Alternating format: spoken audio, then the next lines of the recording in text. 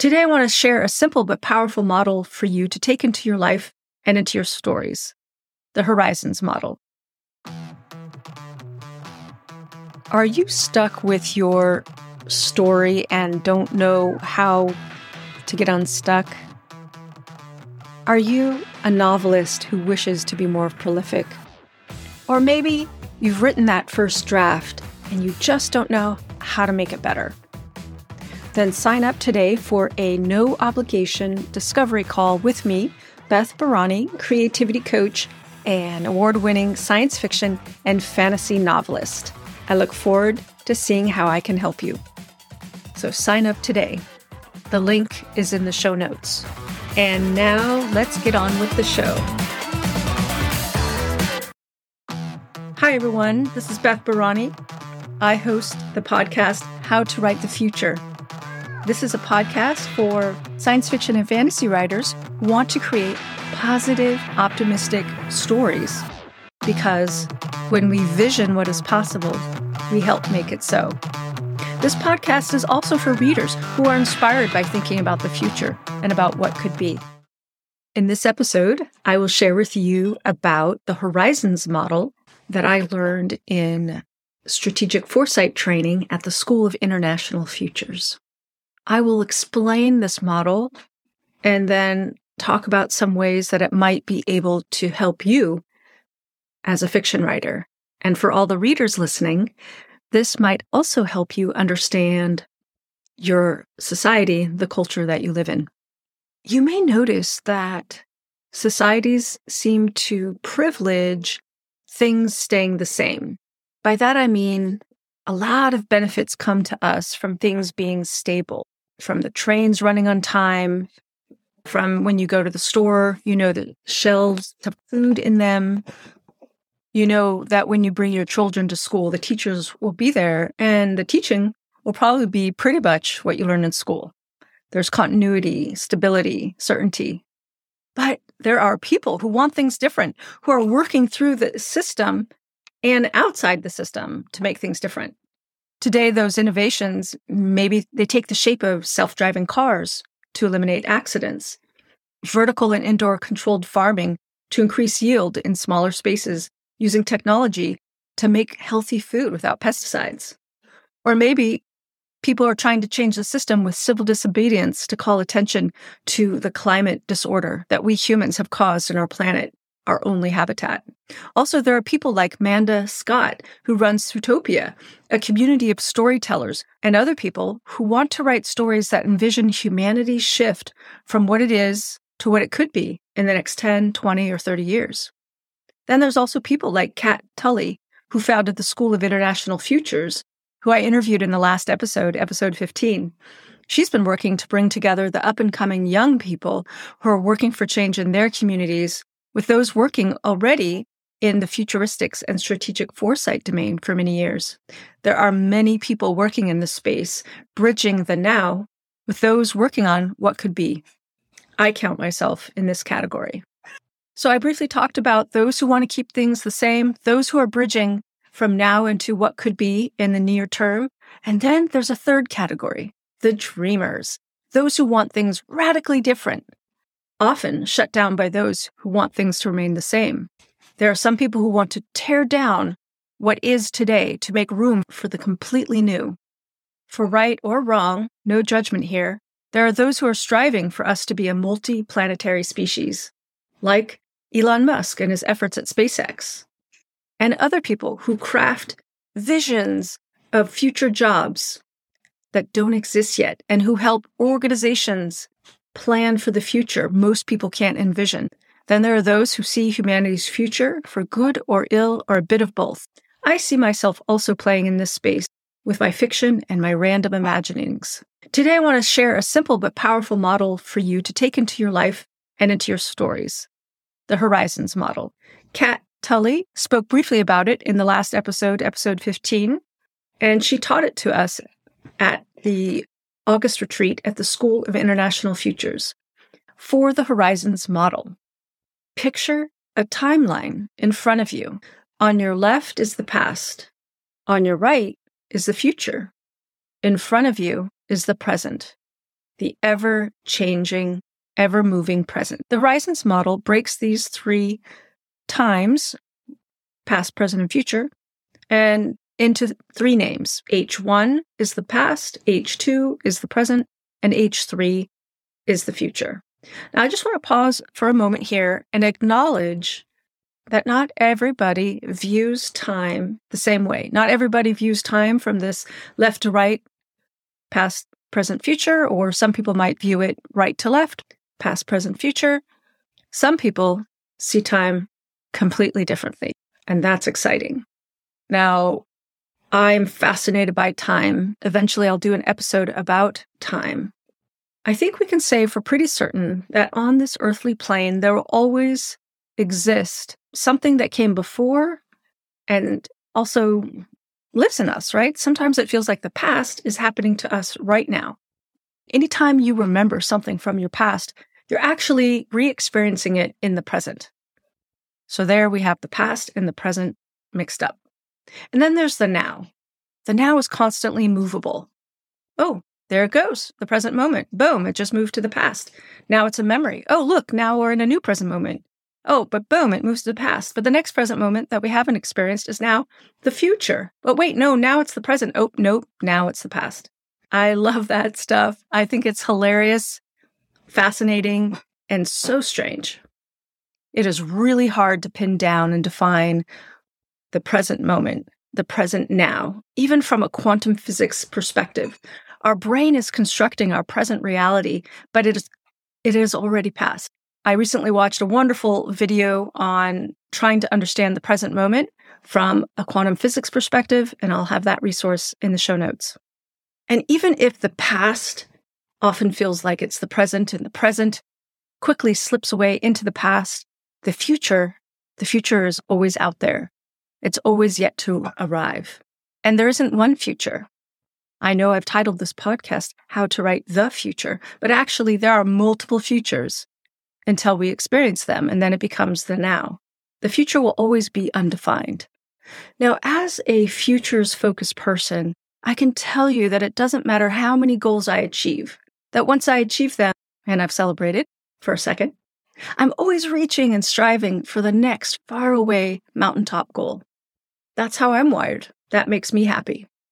Now notice you may be wired totally differently. Now back to our Horizons model and to our timeline. I said that not every culture sees time as a linear progression, as I mentioned, from left to right or right to left. There are cultures that see time, for example, via a north, south, east, west orientation. And that's fascinating. I've listed in a fabulous interview with Lera Boroditsky, a cognitive scientist, where she describes this about a culture that she studied and lived in.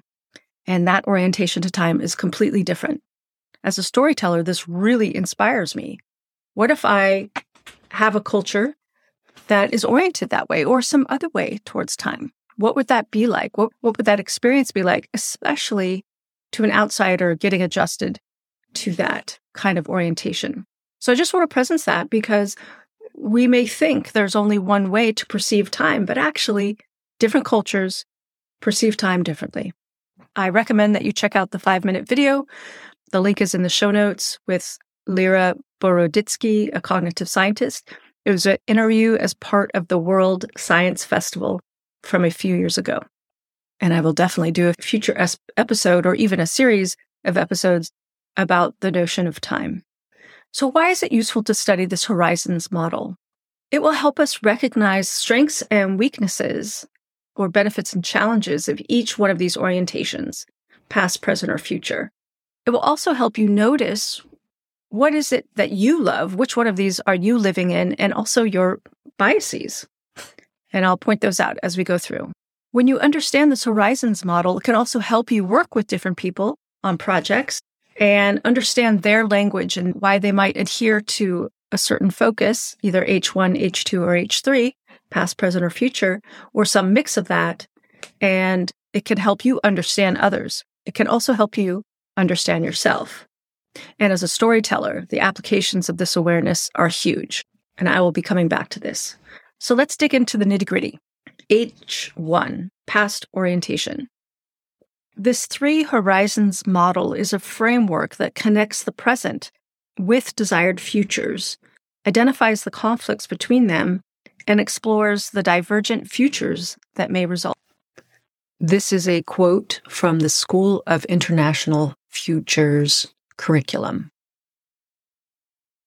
In an H1 orientation, the benefits and strengths are stability, predictability, the ability to build systems and organizations to maintain what was and what needs to remain, like roads, power plants, water filtration, rules about healthy food and medicines, for example. Challenges for this H1 orientation, oriented towards the past, people in this orientation can become brittle, intransigent, unable or hard to change, dismissive of the current and future, and not really paying attention to the needs of the current era or the future eras. For example, what happens if we don't upgrade our power plants to handle the changing weather, like heat waves? Those systems will break or they won't function well.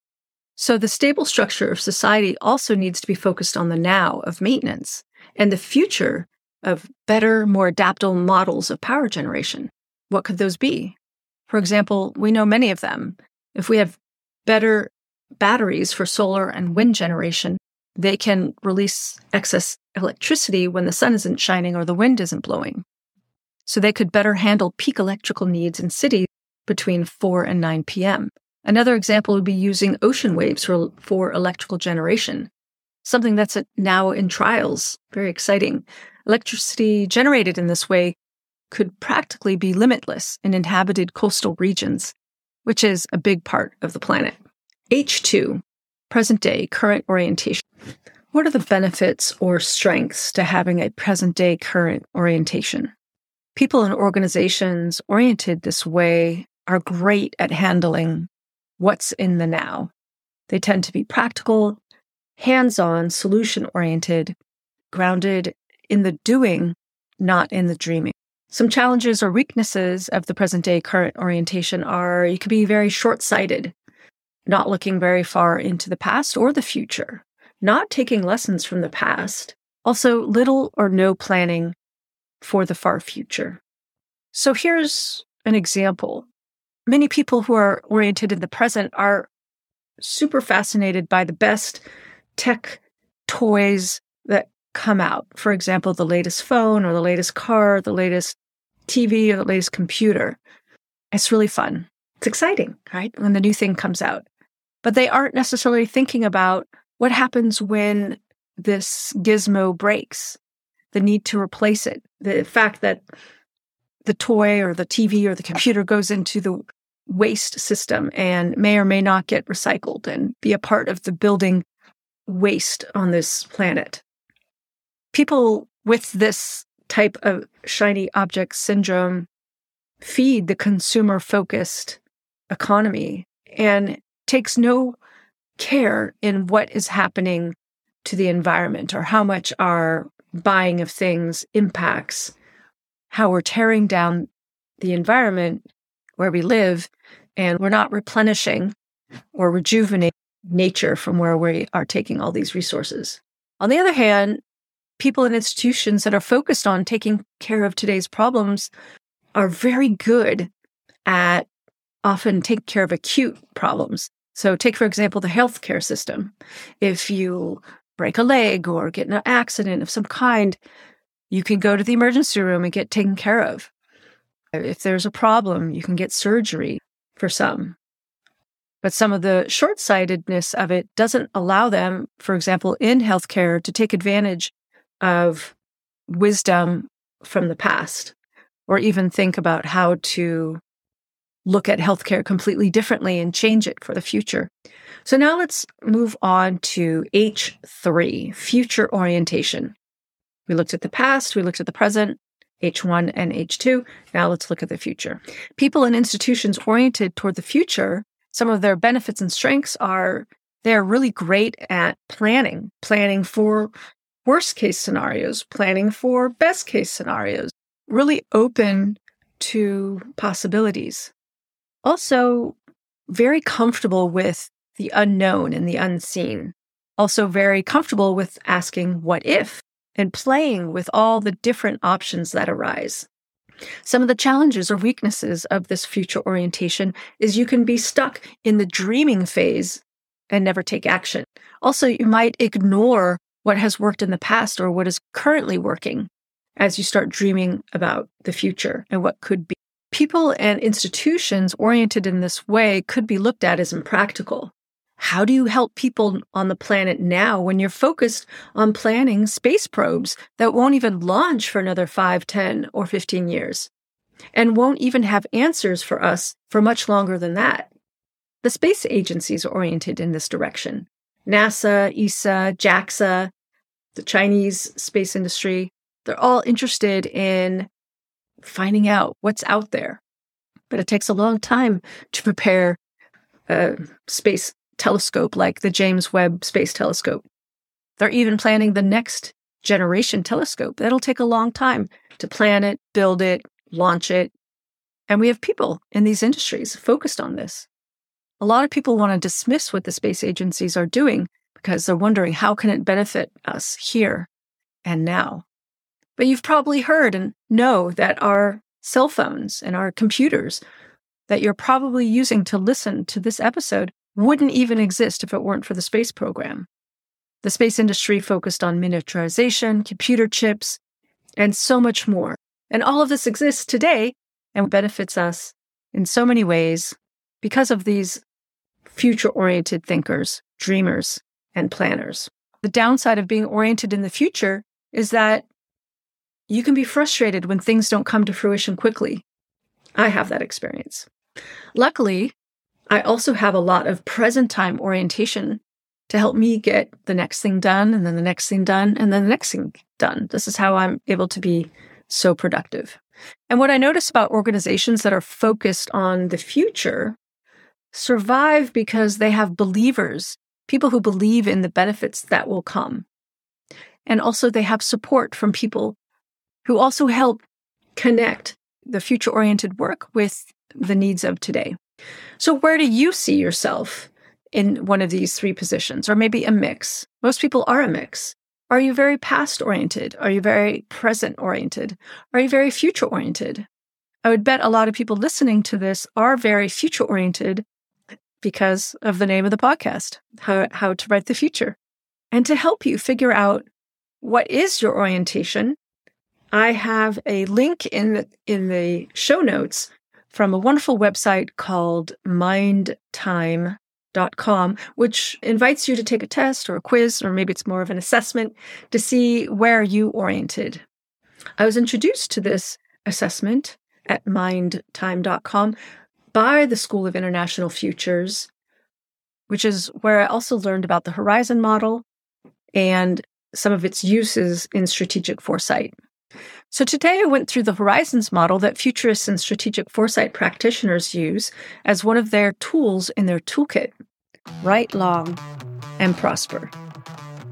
Science fiction and fantasy writers, if you would like one-on-one support in dreaming up your story world or dealing with a knotty creative process issue, reach out for a discovery call and I will help you find a customized solution just for you.